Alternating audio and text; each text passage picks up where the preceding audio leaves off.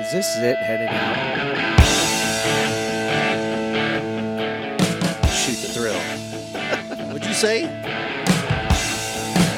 think I got a zip.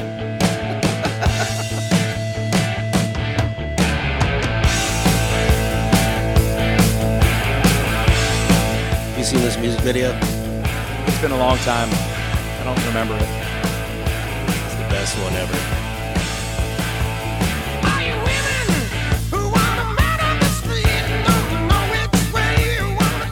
Everybody's in this grandstand.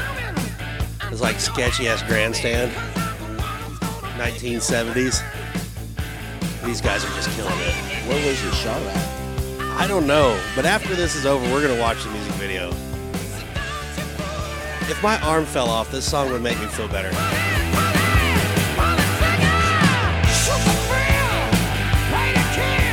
The song actually has a lot of good lessons in it.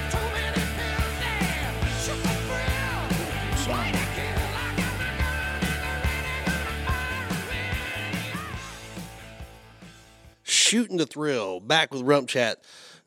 Back together. Like, we've had a lot of really good ones the last few weeks, but we've been apart through the computer. And Reunited and it feels so good. just got done in Sydney, which was great. We'll talk about that, but we're in Kansas City at Andy Hilton's house, and there's no dirt, and we're on grass, and it's a calm, cool morning with a light drizzle of rain. Oh, and a hot cup of coffee, not a mixed drink or a beer, which is not normal for the last week. Oh my God, I gotta start it off and just say, I mean, congratulations to Sidney. Like, it was the largest year that I can remember. I mean, maybe when I was a child, there was, I remember some Saturday nights having standing room only, but it was great all the way through. I believe they were up Tuesday, Wednesday, which, obviously Tuesday is going to be a lighter Tuesday crowd. had a great crowd. It was a great crowd, but, you're thinking maybe, I don't know, what'd you think, 60%, 70% maybe? I would say 70%. I thought it was. That's really good on a Tuesday night in Sidney, Iowa. But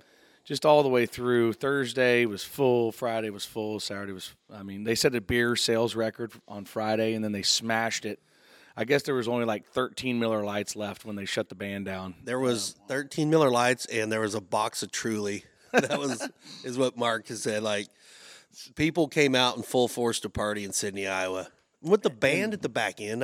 Yeah, that hadn't been done and since I was a kid, and I'm glad they went back to that. I was, I don't know, so many mixed emotions about the week. It was just cool. Like, my sister Lacey graduated in 93, and their class reunion was there, which you called out, and it was hilarious. Her kids were so embarrassed because she was dancing. But so I see, all those faces when you were a kid. Of course, in 93, I was, I don't know what, like 8. So, but, and then, like, Lou Jamison. Hello, Lou. Lou is so hot. She still is. My sister sent me a picture. I was like, that is not fair. Lou's beautiful, inside and out. So, anyway, where did we go there? But it was just congratulations to the committee.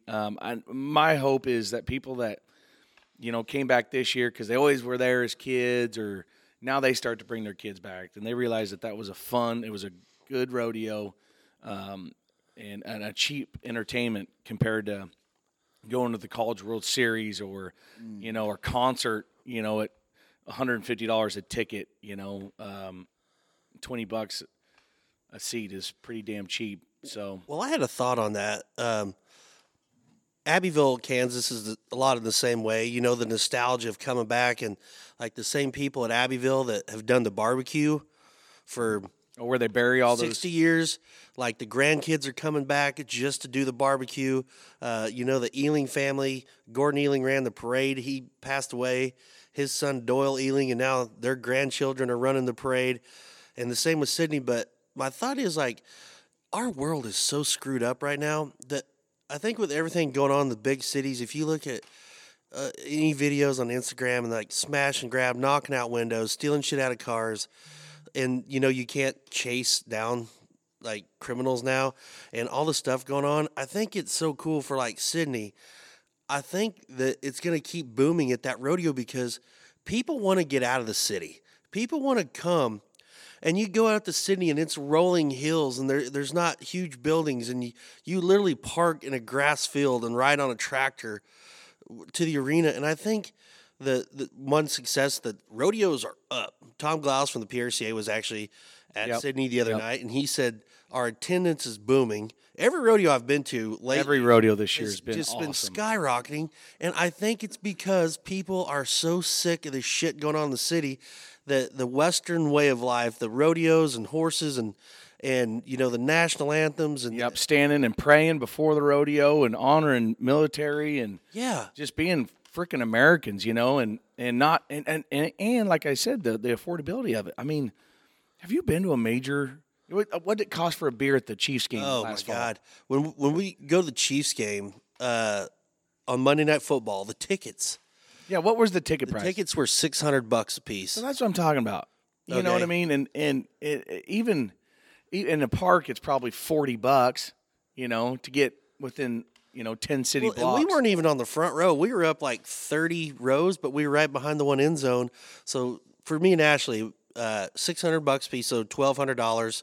They came with a free parking pass. But well, that's nice. You buy a beer, beer's $15. Yeah, and you buy 9 beers. That just going to say, $5 a beer for a 16-ounce tall boy. That's cheap. That's cheap. That's man. pretty cheap. And like those fans that come to Sydney and all the people that surround themselves there coming back to Sydney, they spend their hard-earned money to come, and we have to put on a show. And it's the fact that we could literally be running around in the mud like RümpChät is doing, and they're going to yell and enjoy it. Yeah. It don't matter if what we're doing. Like, all right, you ladies got to go slap Dee's hand. Everyone is screaming for no reason. Yeah. I wasn't doing nothing special. I was running. Yeah, well, the mom scramble, it's a special thing. Yeah. Well, since we heard his voice, do you want to introduce our guest for today? Yes, our guest, he stopped by RümpChät before, but he's never had his own episode, and he's got a pretty cool story. I've known this kid since he was 18. He's now 22. We first met him in Sidney, Iowa. That's right. A lot of things come from old Sidney. He is a champion bullfighter, and probably the most watched clips on the BFO website is Dekevis jumping. Yes. Front flipping bulls, an amazing talent freestyle bullfighter, an amazing talent protection bullfighter. Correct. The guy that saved my kids when the fighting bull got out in Salt Lake City. He's just a good dude. He's one of our Oklahomies down there on the Flying W Ranch in southern Oklahoma. Dekevis Jordan. Oh, nice. Hey. Oh, we're using our using our button. We have used that for a year and a half. Attaboy, but yeah, D. So for those of you who don't know, Cody Webster broke 4 ribs on this third to last bull in Cheyenne. The mud and the blood and the broken ribs in Cheyenne. So he called me, called Rump, and he really wanted to come to Sydney. I mean, only that it's the 100th, but I mean, he loves coming anyways. He's got a heart of a fighter, man. You can't. Yeah, he wanted to come, and he called and had how many guys we got tonight. Well, first 2 nights were pretty thick. Had like 11 guys and like 15 guys, and because he was thinking, well, maybe I have Austin. Austin Ashley fights it, and he's like, man, I'm like, no, man. God, if Austin gets mucked out, and you got to bail in there, and your ribs are broke, and they get worse, or you puncture a lung, then what? And so he's like, yeah, all right. And you could tell in his voice he was hurting unit. So thank God D was available there at the ranch and hopped in with Austin and come on. So, Sydney, God was smiling on Sydney from even the start. It was to have a talent like Dekevis there and ready to come in and fill in for one of the greatest of all time and a Sydney favorite. But but D was no stranger to Sydney, which was cool. You'd fought in the bullfights there a bunch of times, so everybody loved it. It was a great week. We were glad to have you. Yeah, it's fun to be there, and well, first off, my birthday's coming up, bub. Yep, August 17th. Yep, I'm gonna be 25. Yeah. Yeah, you got it wrong earlier. But yeah, I called you 22. I did. It doesn't matter. We don't do years here. Yeah. Or facts, apparently. Yeah.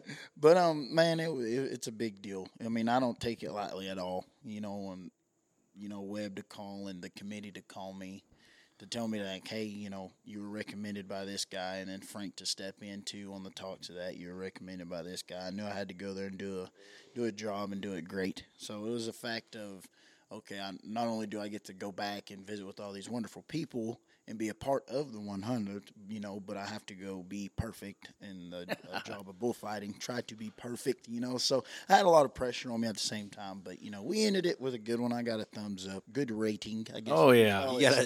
You and Austin were great. But see, I first met, we both first met Dekevis. I'll never forget when I met him at Sidney. Yeah. When Dekevis, and we're going to get to his story in a little bit, but, Dekevis, you talk about the old started from the bottom, now we here, So we're underneath the, when we had BFO in Sydney years ago. Maybe it was the first one, maybe? No, I think the first one went on there, maybe 2017 went on. Yeah, it was. 19. That's when I was camped in the back by the steer pens was the first one. Yeah, and that was. But I started attending around 2018, 2019. Yeah, so I think it was 18. The Dekevis showed up, and so I'm hanging around, and a lot of times when you have a freestyle bullfight, you never know who might what. And I don't mean this rude, but what kind of dipshit might show up? Like we've seen a lot of them, just these different kids that you're like, okay, this kid might make it, or so. Well, let's list the names. Justin Josie. Yeah, but he's not. I'm not calling him a dipshit. I'm just saying the names that were there.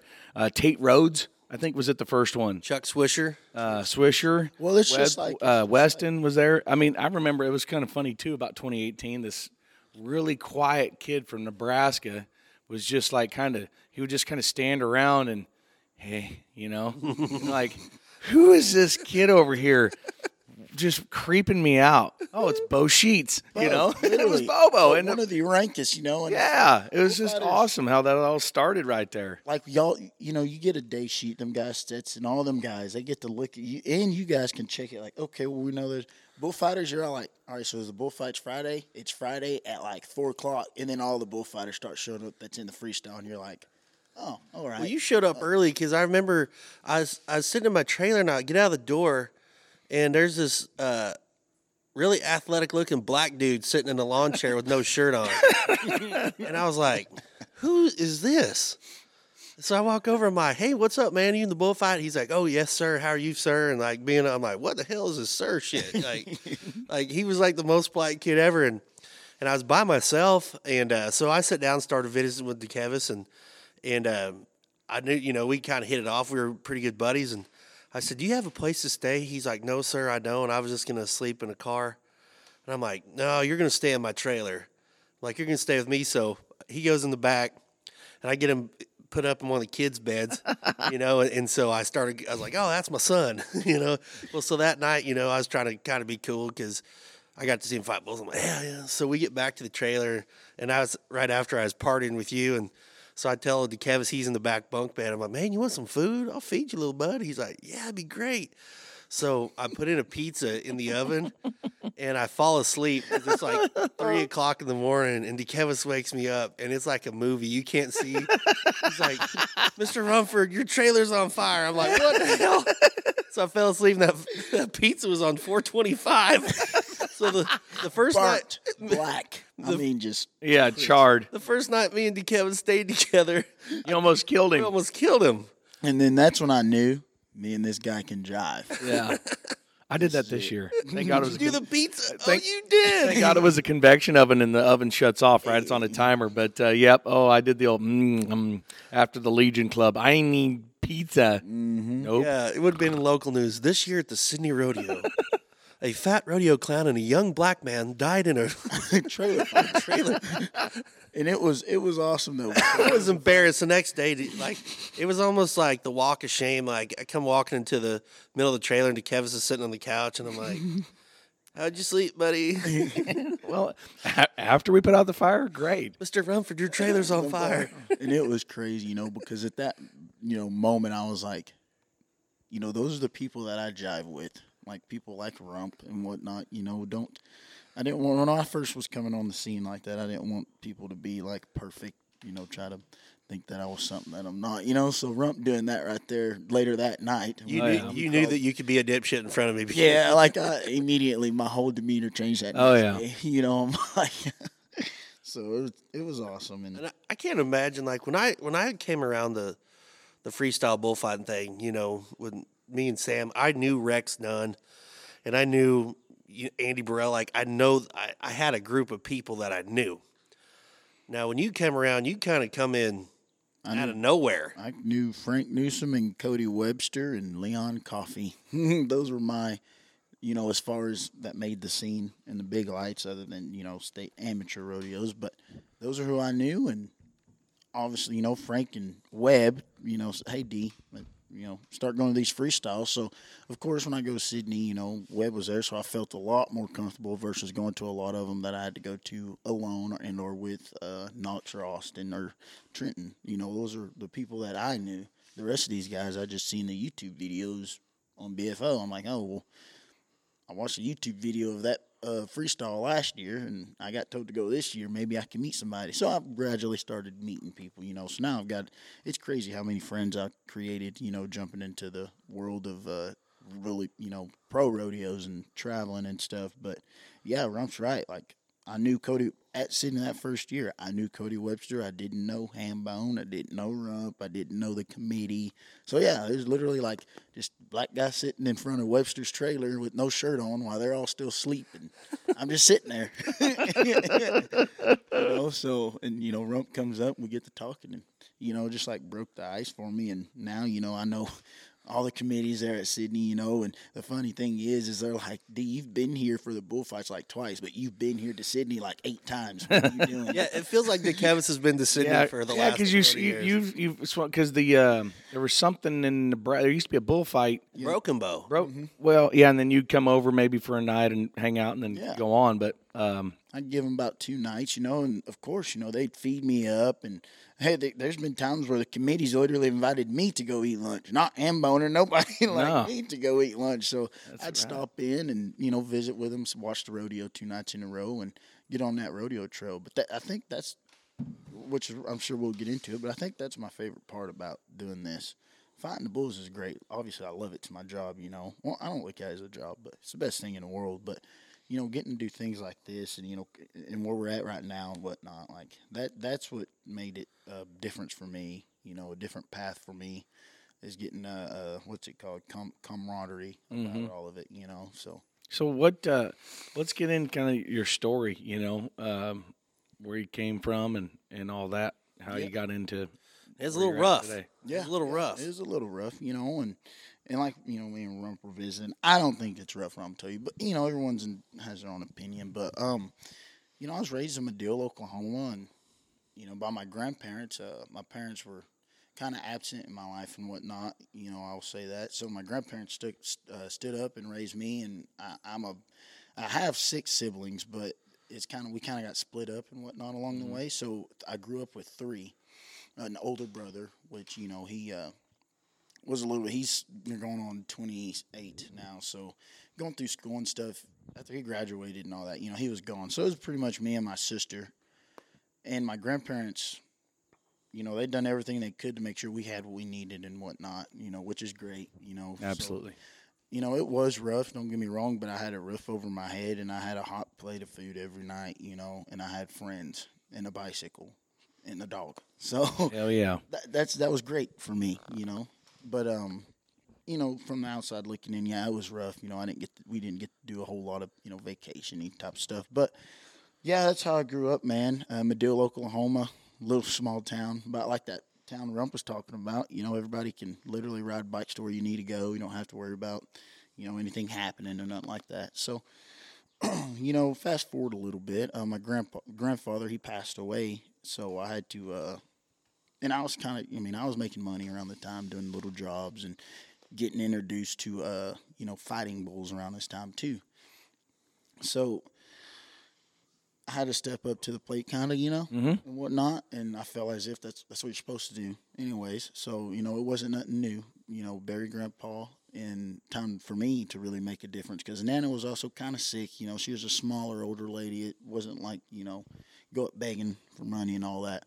You know, and I still had a little sister that enjoyed to do things with her friends, enjoyed to go places, enjoyed to have senior pictures, enjoyed to do all of that, you know, but there was only enough money for one of us to do that, you know. So I stepped up to the plate and I made sure she was able to do all those fun things that she needed to do, so that's kind of where, my story unfolds. I would, it's funny, but I would go to school, go to football practice, where I also was getting talked to about, going to play college football while leaving leaving high school football practice to go work, and then to go to an amateur rodeo on a Saturday after a football game on a Friday, and I would average, I'd say altogether I'd get $500, and that money would go to my Nana to pay whatever bills, because at the time I didn't care about bills. I mean, I knew they needed to be paid, so I made the money for them to get paid. I didn't know what it was or nothing, so I gave her money for, keeping things on and helping her out and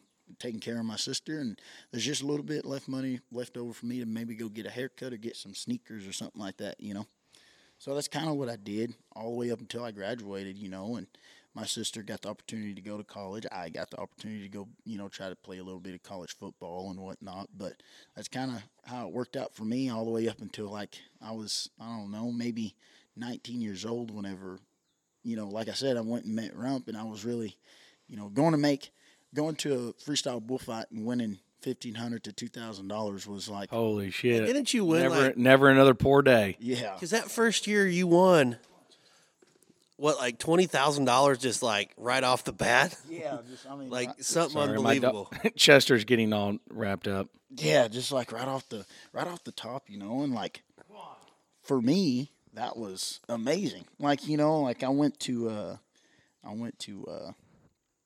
what was it? I went to Georgia somewhere when I first done the front flip. When everyone first seen the front flip on video. Yeah, and if you've never seen the front flip, it is just YouTube Dekevis Jordan. Dekevis Air Jordan. I mean, this dude has got some hops. Yeah, and and honestly, I don't want to mess the story up. So at school, playing football and all that, was very athletic and whatnot, and then going to the college deal.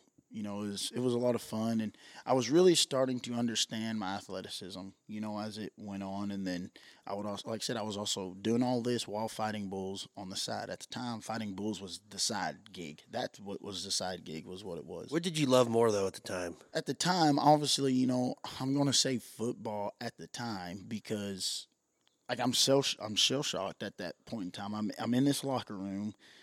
These cats are, they're huge, and going through high school, that's where my mind was. I went and ran track and got one state track, and I was getting all the praise for all of these things, and it was like, holy mackerel, I might be able to do it, because the stereotypical deal, the guy that comes from nothing and then goes and plays football and gives it his all, and he gets a phone call to step up and go be in the NFL, like D1 football. Yeah. Bro, you're going to be able to provide for generations now, as long as you keep doing your job, And the fact is, it's going to mean that much to you because you come from nothing to get there. So at the time, that's kind of where my head was, and then I would fight bulls on the side, not taking anything away from what I was doing on the side, but I was really, really earning it on the side, like hardcore.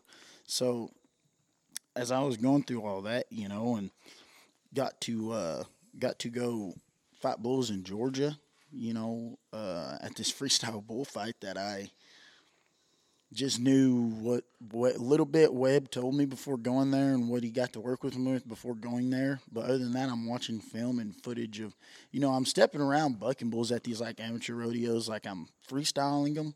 I'm very, very hungry. It was crazy, And then I go to this. You were at the perfect age where you're like a bulldog on a chain. Yeah, I was rip off some lips.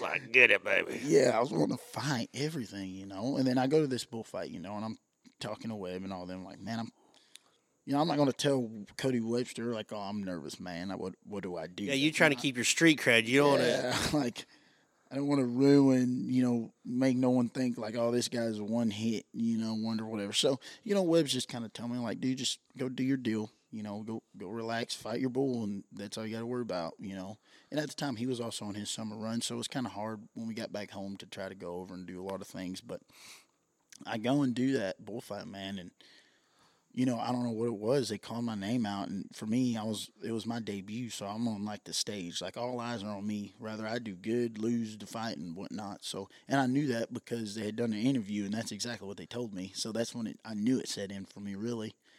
So I go and fight this bull, and the first move I do is a huge front flip. Boom. I have to do it. I need to go ahead and get it out the way. So I fight my bull and whatnot. Then I go and do it again to get a big sell. Well, I think I done like a backflip to sell it, So I'm just like. The backflip over a bull for y'all listening. Yeah. It's not just, it wasn't he just standing there doing a backflip. Some bitch is doing some shit. And like that's what I needed to do. I thought to sell the bullfight. So that's what I did. And then next thing you know, like I said, I wasn't knowing how it worked. I got told, hey, you're coming, you won the round.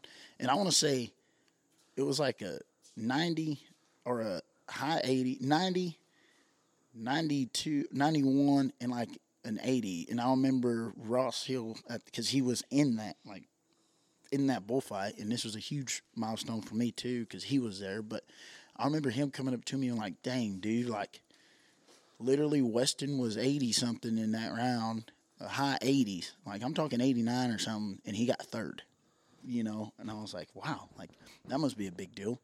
And then he's like, so go get off your feet, because he's kind of catering to, like I won't say catering to him, but Ross was coaching you up. Yeah, like he's kind of telling me like, just chill out, go get off your feet and whatnot, But at the same time, he had to get ready for him. He was also in the bullfight.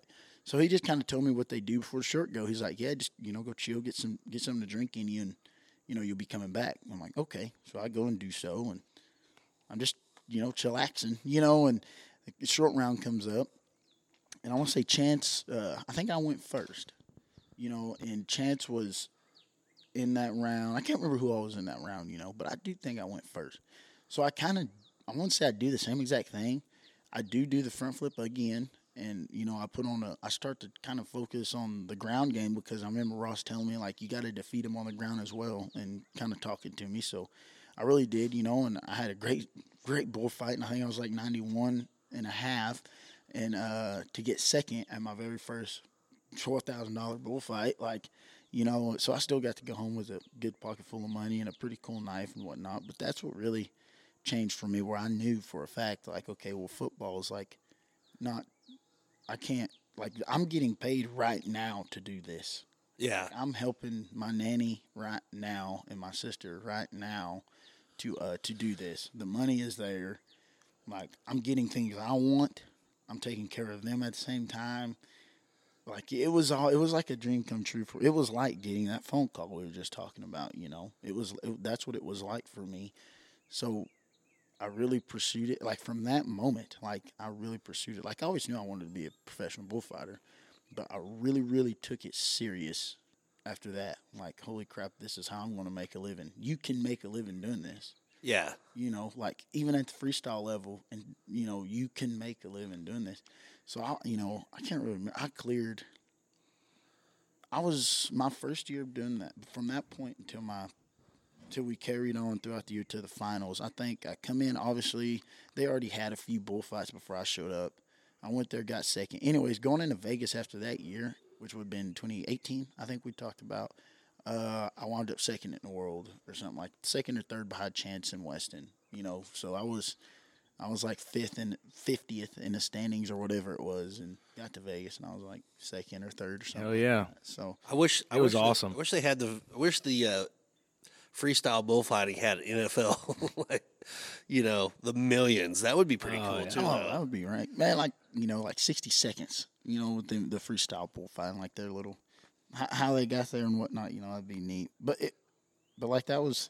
It was a life changer now, and we'll get into it a little bit more, I'm sure, here in a minute. But that leads up to being exactly where I'm at right now. That's what blows my mind is one day I'm sitting at home watching all these big rodeos you guys are going to, and now I'm in them. So yeah, it's part of them. Yeah, it's crazy. It's real crazy. Yeah, you probably remember this too, right? After Dekevis started winning all that money, then he bought a 98 Ford Econoline van that he showed up in Sykeston with. Yeah, yep. That was awesome. Yep, because we got back. Yeah, that's another great story. We made the run. Speaking of Sydney, like I said, this is around the time Rump first met me. Went to Sydney, which is also hit 3 or 4 bullfights before. Like, I did not go home when I found out the money I could make. Absolutely. You entered everything. I stayed away from home. I was driving ridiculously. Dude, I was going to enter a bullfight on the edge of Texas and then turn around and go into the top of Arkansas. And then, like, it was ridiculous, in a little car. But I was not going home, So, anyways, I hit a few bullfights and kind of had some money built up. And Webb goes, man, you need to start, thinking about getting you something to sleep in, like something to roll in, And we're texting, and I just won a bullfight. And I'm like, man, I won again. He's like, all right, well, go get you a rig and, we'll see what's up. I get on, it wasn't Marketplace. I want to say it was Craigslist. I don't think Marketplace was a big deal at the time, but I don't like Craigslist or something. And I'm in the ride, and I jump in with a buddy. I dropped the car off in Oklahoma, jumped in with a buddy passing through. He drove me to the edge of Oklahoma somewhere, and I didn't even find it on Craigslist. I found it like on the side of the road or something. Went up, and it was an old bronc rider. He used to ride broncs or something like that, and he had it for sale, and it was kind of beat down and whatnot. And I said, "Can it go?" That's all I remember saying. Like, you think it's gonna start up and get me from point A to point B? And he said, "Well, it did me. I drove it down the road and come back. I gave him cash. I was in the van, handed him cash, never got out the van, and drove to Sykeston. So we had left Sydney. I went to Broken Bow, went to Sydney, went to Broken Bow, bought the van, drove it all the way to Sykeston, Missouri. And there's also another cool story about when it got to Sykeston, about us putting the AC in it. And you guys kind of helping me pimp it out and, like, hook it up or whatnot, putting the window unit in the back and whatnot. So, Do you know how hard that is to put a window unit in the back? Not easy. Between a rodeo, We didn't even. Webster found a piece of plywood at the rodeo grounds, like in a scrap pile. Yeah. And we borrowed a one of those saws from Chris Eastwood, and we literally, it was a bitch to get that thing to fit. Like, so we put this thing in there. We put that air conditioner in the back of that van. Then inside of that van, it was like 32 degrees with that AC. Very cold. We learned a hard lesson. We didn't put it at the right angle, so all the condensation would leak into the van. Yeah, on me for the longest time. But it was literally like on the way in, I was texting Rump and Webb, and Webb was like, yeah, go to Walmart, get an AC, get this, get that, and get that. We'll get everything else at the rodeo grounds. And we're all like, we're going between the rodeo. Rump is up doing his deal, and me and Webb would come back and try to fix a few things, cut the square out. Then we would go back to the rodeo arena, and it was crazy, like crazy, because we wanted to do it when the sun set. We didn't want to do it while it was, That was a hot year. That was a hot year. So it was like, well, it can get spicy. Yep. So he's like, we'll do it when the sun sets, So we were literally going back and forth between the rodeo. And the funny thing is I'm like,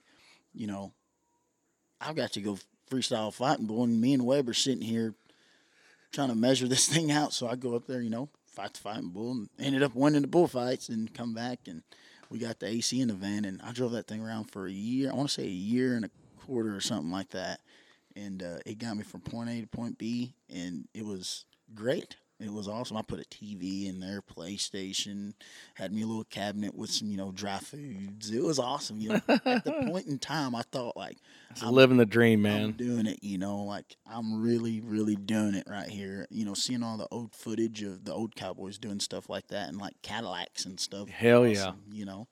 So it means a lot. Like, those are the moments that I will remember forever, and upgraded vans now. So to me, I went from the outhouse to the penthouse, looking back on it. But me and Rump were talking about, I should have kept it. Rump told me motors and those things go for like $2,500. You can buy a crate motor for a Ford Econoline van. You shouldn't have got rid of the van. I should have just kept it, Damn it. Well, I thought I was upgrading. Like, you guys got all these nice rigs, so I was like, you know what? I'm going to go get me a Sprinter van. So I did so, and it's very nice. And it had, when he bought the Sprinter van, though, there was nothing in it. And him and Webster take off to go to Georgia.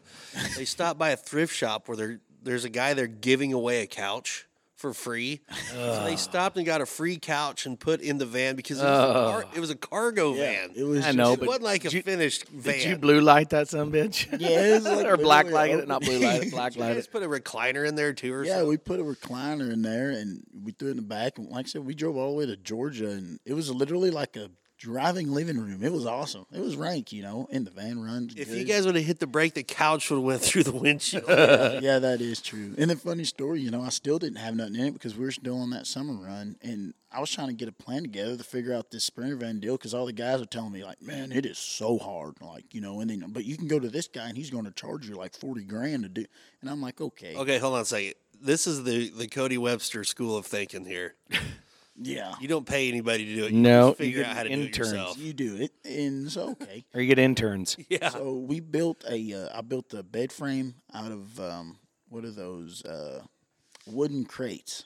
Built a bed frame out of those. Had the couch in it still for a little bit, and I had a little closet in there for my clothes and all that. And that was the way it went for that whole summer. And then van kind of had a little oil leak and all that. Got it fixed now, but the van's magnificent now. Like, it looks awesome. But for the longest time, like, I was missing the old van because I'm like, man, I had it all made right here. Like, it was already all there. So I would tell you this thing about Webster, though. Webster can get shit done. Like, he don't have to. He will figure out a way. oh, it will be done. It He don't will matter if it's YouTube or just troubleshooting it. It's going to get done. And the funny thing is, we've all kind of gotten that way around there about certain things. Like we're not gonna hire shit done. No. Like for anything. Be like, oh man, you got your arm cut off but the chainsaw. Let's go get Webster. I'll bet he could get it put back on. Exactly. Like, no, we're not going to do that. And that's what kind of what Webb was telling me is like, we don't need to hire nobody. We can do it, and me, okay, well, let's do it. So we did it. We literally bought laminate. I've got laminate flooring. Yeah, because didn't Webster do the insulation and stuff when you guys were at Cleburne? Yeah, I bought it. We went to Cleburne, Texas.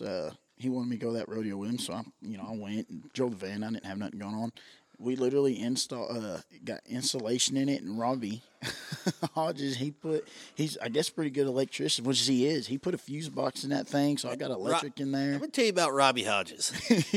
Robbie Hodges knows more about RVs than RV places. Like, Literally. did you know that Robbie put a fuse box in Dekevis' Sprinter van? Yeah, a whole That doesn't fuse box. surprise Like, me. it looks. I don't doubt it. It looks factory. Like, it's like He's a handy dude. it's mounted in there. I've got outlet. Like, he got me electric. Like, literally. And we buried a hole in the like y'all's. We buried a hole in the side of the van. So for a minute, I was like, Yeah. I was like, holy crap. But, about an hour or so later, electric's running through there, About the most electric me and Webb's done in there with Papa G at home was put the AC in it, and that's when Webb cut the hole in the roof, and I'm also like, holy crap. I've got a sunroof that I hope this AC fits in, but it worked out, so like it's livable. Like, it was awesome because all these rodeo people, like I said at the time, and I was like, I don't know how to work on a van. I don't know what to do with this thing. I was just planning on buying the Sprinter and maybe cutting a sponsor deal with somebody or something, and next thing I know, nope, we're going to do it. Okay. And, I'll sell you Webb. He's not as crazy as he looks. He does know a thing or two, so it's pretty cool. That's awesome. Well, it worked out, and now you're rodeoing. You're obviously still freestyling it, you're still doing that, but you're kind of in making that transition into just protection, which is the natural progression of guys. We're with, you think about it, how young the BFO really still is, obviously it's been around for, 6-7 years now, but it's like, we've been through 3 generations of bullfighters kind of already, it was kind of those original kind of quote unquote stars, they've been long gone, besides like Weston, he's still he's kind of there's always a caveat to every story. Brett Favre. But a lot of those guys, and I want to go back, like, you can front flip and all that, and there's been guys that had a cool trick, and that's about it. Mm-hmm. They can, they'd either get cooked the shit out of after, but they do that one trick, and that's about it. Yeah. But you had enough cow sense because, growing up, you guys had some cattle, and that's what it takes, right? Yeah. It's cow sense. Just watching. I always remember Webster talking about just, like bucking bulls. Just kind of knowing what a bull thinks and where he's going to go helps him more than anything. Yeah. And you could flip, but you could also fight. And that's what made you go so far so fast, I think. So, do you remember the bullfight where they had the ultimate trick contest? Yeah. Where Evan Allard got that pogo stick and called for that fighting bull on top of the barrel, then jumped off on the pogo stick and over the bull? Yeah. Did you ever see that? Oh yeah, and oh God, who else was in the chair? Toby Inman. Toby did sitting in the freaking lawn chair. Yeah, and that's like where it all started for us younger guys coming up. It was like, okay, well, them tricks are awesome. So I ain't gonna lie, that's what really caught a lot of our eye at first was the tricks. Because when I went, Plus, it's handy when you're Dekevis and you can jump 14 foot in the air. Like yesterday, Actually, can you knock that bird's when nest we went down? to your mom and dad's house, we pull in there, he sees that basketball goal, and he just jumps up and like dunks it. I'm like, you're a dick. Yeah, you're the first person to ever dunk on that hoop, and it's been there since 1994. The first hands that have touched the rim since it got built. We could barely. Hilton boys could barely touch the.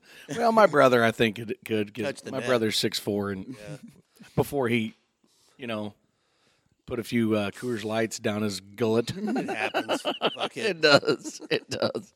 but it was like the tricks that were kind of caught a lot of our eye, but at the same time, like I said, being around Webster, and I was fortunate enough to be one of them younger bullfighters that could contact him and get help, without needing to go through the polls and all that. So I'm very fortunate about that, and I still am to this day, like being able to be a hold to him and Tuckness and all them greats that were on top of us. So I think that the legacy that will be left behind, especially from Cody, is that, if you a lot of guys, you guys don't remember Rex Dunn and how awesome he was and what he did.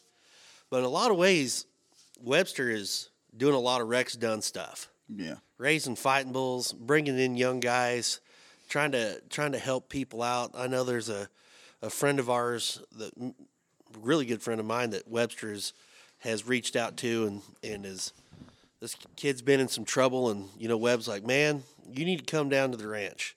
And Rex Dunn did that. When people were in trouble and young bullfighters were getting into legal issues and getting arrested, Rex would say, no, you're going to come with me. And he would take them down to the ranch and pay them and work them. But, Webster, he's done a great job at that, of kind of leaving more than a legacy. Yeah, and helping. Yeah. Helping. Just helping them out. It's a crazy thing, because if I lived like an hour from him before I decided to move right next to him, and very happy now. I've got a place and my woman, we're doing great. But I would still come down and help and all that when I was still an hour away, and like I feel as if like a lot of guys, and that's a lot of thing that's going right now. A lot of these guys are thinking like, I want to show up here, I want to do this job, I want to work cattle, build fence, and I want to get paid in money. Okay, that makes sense. That does. But if you also want to be a great bullfighter, I feel as if it's like an unsaid thing that you're out here, you're helping this guy, you're doing this job, you're catching cattle, whatever it is y'all are doing, ranch work y'all are doing throughout that day. And in return, you're getting to learn how to be a great bullfighter. You're getting recommended. Yeah, you don't just go to the Flying W Ranch and sit around and watch No, there's no sitting around there. No. You're getting recommended to go here and do this. Whether that's be someone from the AMI rodeos all the way up until, me in a situation like now. Yep. So I think that's like an unsaid payment. To me, that's how it should be. That's how it... It's like Mr. Miyagi. There could be two ways around it. You can pay, let's say $1,500 to go and spend 3 days or 2 days or whatever it is with a Cody Webster or a Frank Newsom, or you can... and you're in legal issues or in trouble, or you can pack up. If you really want this job, you can pack up, you can move down there, you can be a ranch hand, you can do the work, and then you get the benefit. Fight bulls at night, too. Fight bulls all the time. Everything you want to do, then you get to rep the benefits as your career goes on. Mm-hmm. And it all will, I promise, will come back. Did you ever see the old Karate Kid?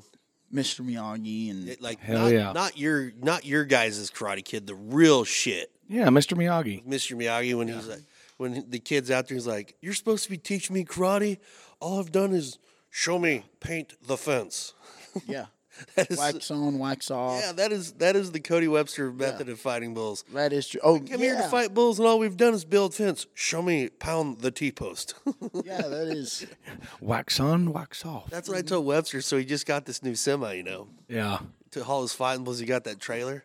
I said, if I were you, I'd get a bunch of polish, and when you guys have one of those bull schools, you know, right after that evening when you're done fighting bulls, you make them kids polish the front of that pot. How cool would that be? Polish it up, flying W. Like, That's awesome. I would do it. That is true. You know, I never really put it in that perspective, but like in the movie, you know, Mr. Miyagi says, do this, and he literally goes and takes care of errands all day.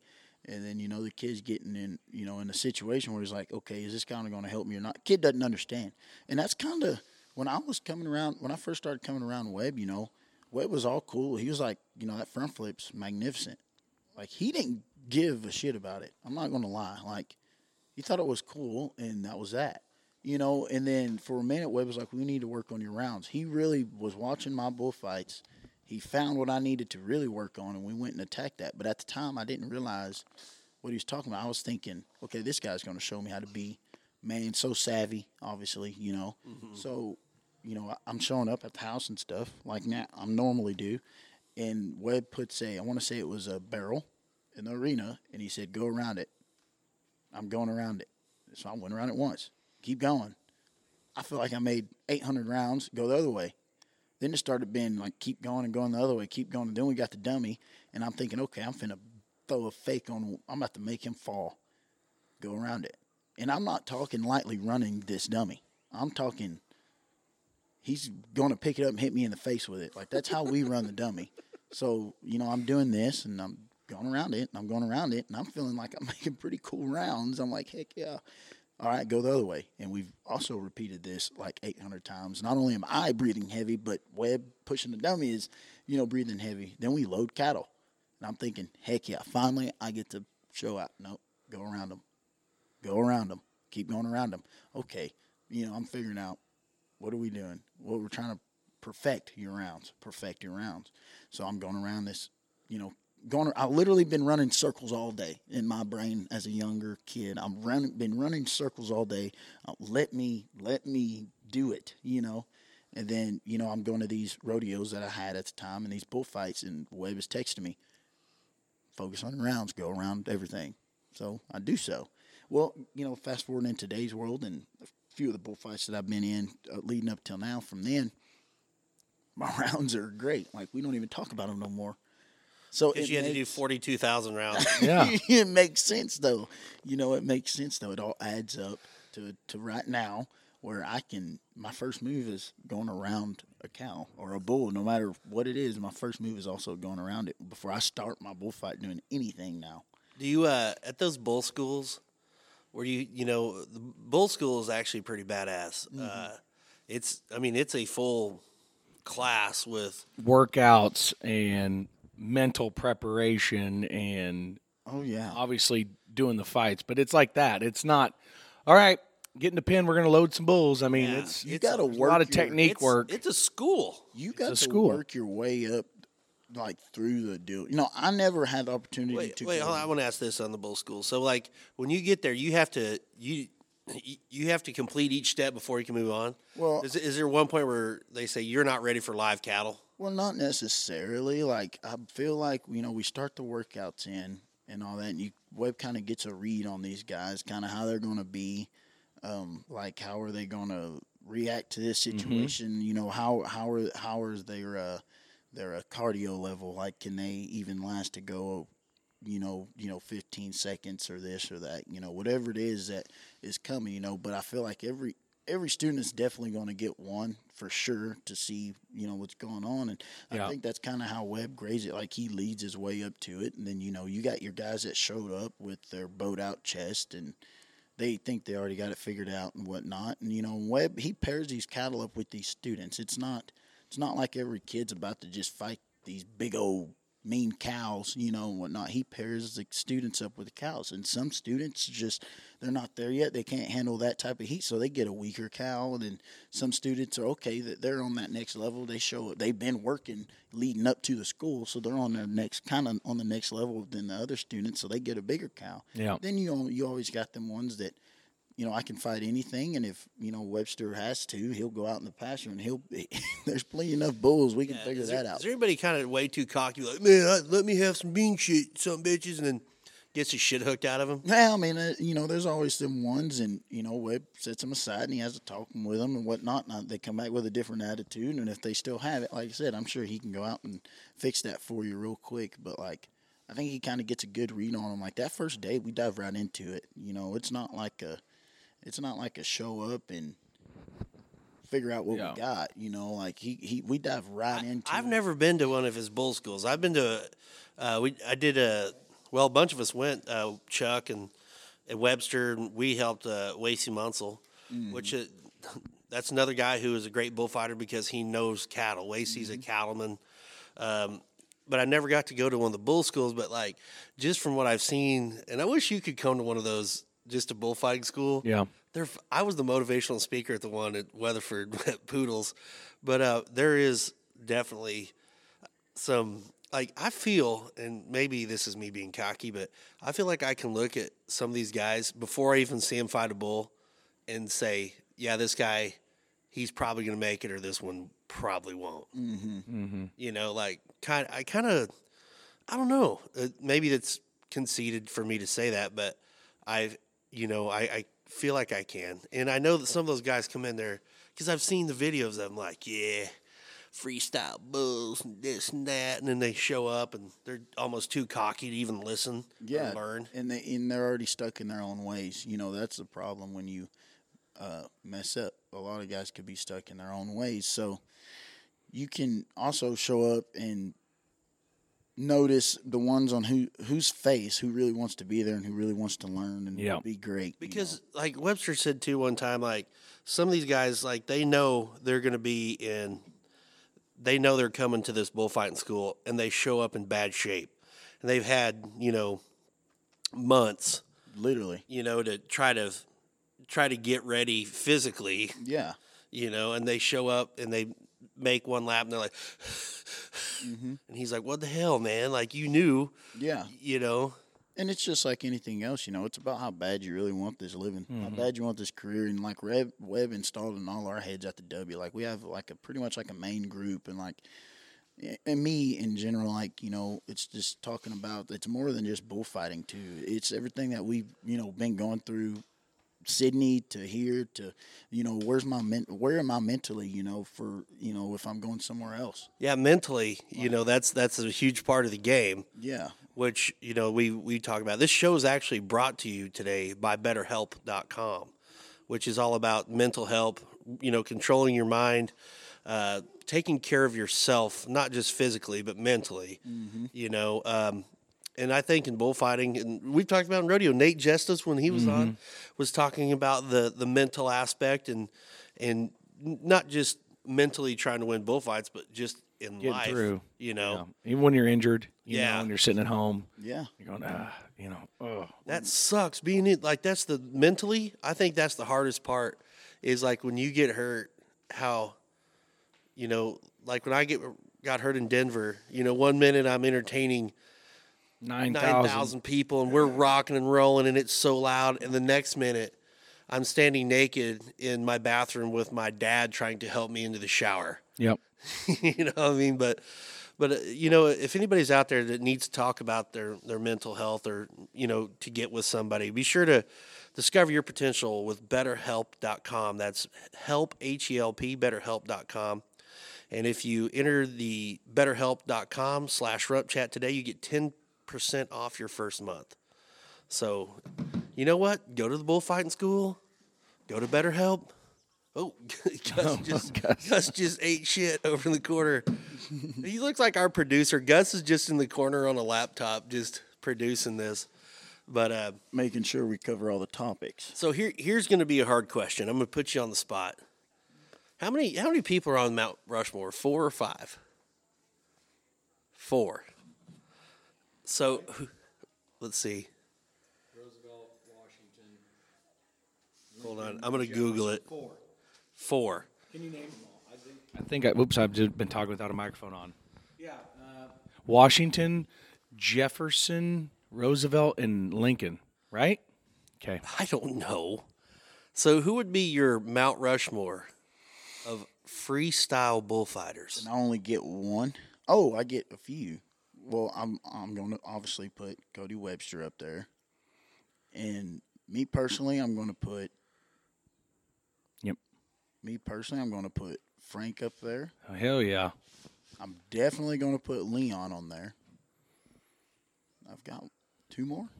One. Yeah. One more. Well, there's 4 Yeah, total. Yep. Sticker Wiggins. I'm going to put Sam Gress up there as well. I would too. And that's a name not a lot of people know, but Sam was the baddest cat Yep. that you never saw. I'm going to put Sam Gress up there. I think that's all for me.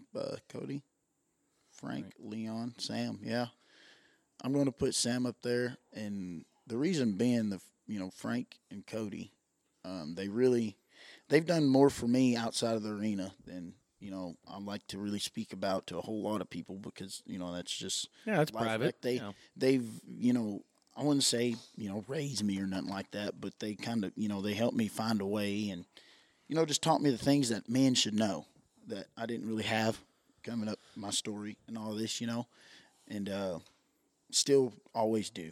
Just being that older role model type of, big brother type of aspect things. Yeah. And then the others, like getting to watch them fight bulls and whatnot. And I've been compared to Sam before. So one day I was like, I need to find out about this guy. So I did so, and it was like, holy mackerel, like this guy was the fast, quick moving, do everything type of guy. And I really enjoyed watching him fight bulls, and he's been one of my favorites, when it comes to that era. And, Leon's just all around cowboy, the way I look at it. He can entertain and make you laugh while he's freestyling fighting bulls. I wish more people would do that. Man, Like, make the dance. round. I wanted him. So this was cool. So it was like, Saturday night, 100th year, Sidney, Iowa. In case we haven't heard that 8,000 times, Dekevis dressed up like Leon, who fought Sidney for years and was in the barrel there for years, and then Austin actually did dress up like Frank Newsom, who was there for years, and so they did their face paint. And my wife actually had a red and white striped shirt that really fit Austin well. That he used because that's what Frank wore back in the day. And there's a great picture. Austin had a cool post, and he had a bull looking at him, and he was opening the door to the hospital because they used to run them bulls through the hospital. And he said everybody started scattering when he cracked that door open. That bull started coming. But we were talking about, I was like, I wanted Dekevis to watch videos of Leon, how he'd do the dance back in the day, and he'd do that shuffle, and then he'd go down the splits, and that bull's about 6 feet from him, and then he'd dance, and he'd shimmy back up. That's what Leon, he was that's such a bad cat. And let me tell you, me and Austin talked about it too. We're, I'm 24 and Double A's 22, and the history in that town, and we're getting held with that. We're getting past that baton. Like, we're getting told that, all right, y'all go handle this. And it is not taken lightly at all, getting to be a part of something like that. Because that is a position. I mean, I'm going there to fill in for Cody Webster, in that committee. That's a huge deal for those of you that don't know. It's more to it than just booking another gig for us. Yeah. Like this year, getting to go to Salt Lake, and I mean, that place is unreal. Yeah. Those are huge deals for us in our career. Me, Austin, and Knox Dunn are starting to get some of these. Shout out to Knox Dunn. Some of these shows, and Knox is my traveling buddy, best friend. He's part of the group, and he's been with Heath and the Frontier crew now for pretty much a month. That's a very, very big deal in us younger bullfighters. Well, I think too the baddest dudes, the younger guys coming up, is Knox. Yeah. Knox Dunn and Noah Krebs. Yeah. Yeah. Have you seen him? Yeah. Oh, yeah. He fought Burwell. Yeah. And I mean, Just freaking rocks stud. it. Just rocks it. And that's the thing. Webb always tells us when they were freestyling heavy and there was a younger group, that was them. They were going to these freestyles and then they were going to these rodeos, and you look at them now, and Webb always preaches to me and Knox and all of us it's coming. He's always told us that when we were younger, and we're always sitting there oh, dang it, dang it. Yeah, because and now we don't have a leg to stand on or even argue with him with it because it's true. I think everybody starts off freestyling bulls not thinking that it's going to ever go away. Yeah. But you only have, like Hambone said, since the BFO has started, you look at Toby Inman's retired. Nate Jesta doesn't freestyle anymore. Webster doesn't freestyle anymore. But Tugnus doesn't freestyle. I mean, anymore. a name like Shell Apple. You remember? I mean, he was one of the Superman. the starlets, and he would do this. Actually lived in Missouri for.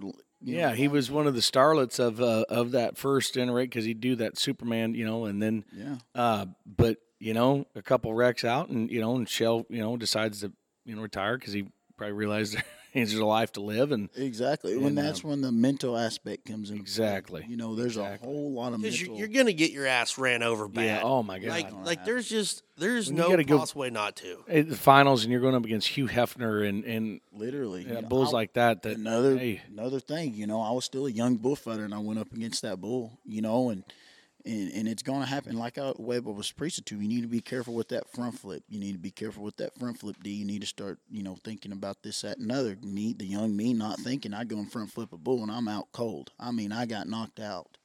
And honestly, it was like the first time I've ever really been knocked out, like, leaning with my head like that, and wasn't the first time I've been knocked out, but just in that type of situation, and he wasn't joking. Like, it really changed everything, and that's when I had more bullfights to go to, and that's when the mental aspect really set in, and, that's like the mental aspect of now, the fact that they can trust me to handle these 4, 5, 6 day rodeos and turn around and get 2 days off and just turn around and do it again.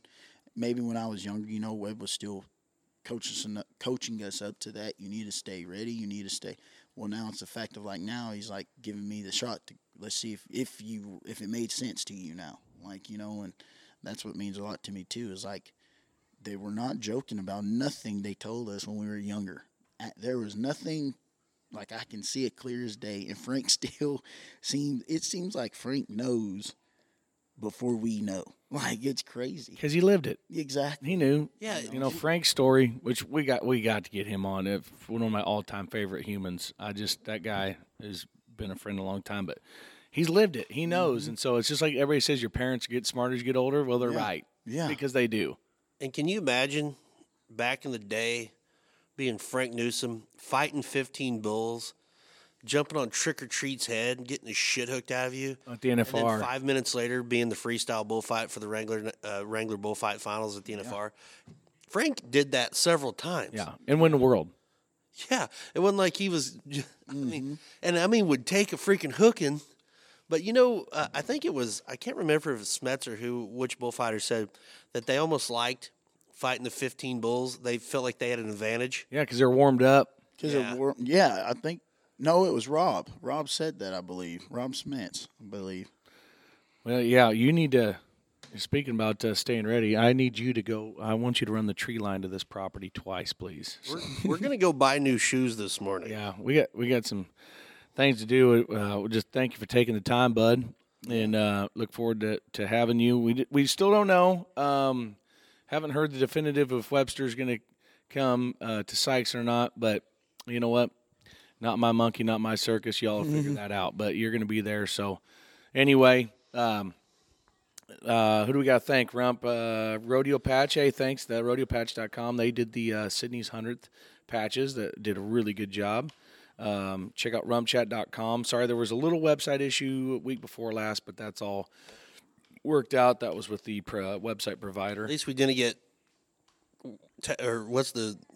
hacked like we didn't get hacked like the RCA, but no, Sykeston bound, y'all. It's happening. Hey, and be sure to check out Red River Arenas. They got their summer roping specials continue right now. So I think it's like you could have your whole arena in your backyard for like $300 a month. Perfect. And free delivery. I can afford that. Free delivery. Gus, you can afford that.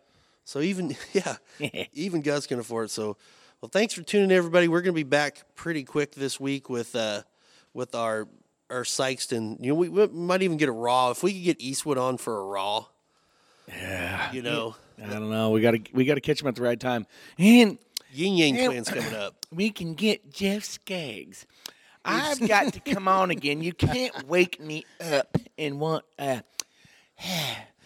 good rump chat when I've been sleeping. He was so funny at Bloody Mary morning the other day. God, he was literally. On he told me he he's got to get to Sykeston, but he dropped his cleaners off in Cheyenne and left them there. So he's having someone pick him up to bring him to him in Sykeston. He's a hoot. But we got to get him when he's had a few of them peach twisted teas.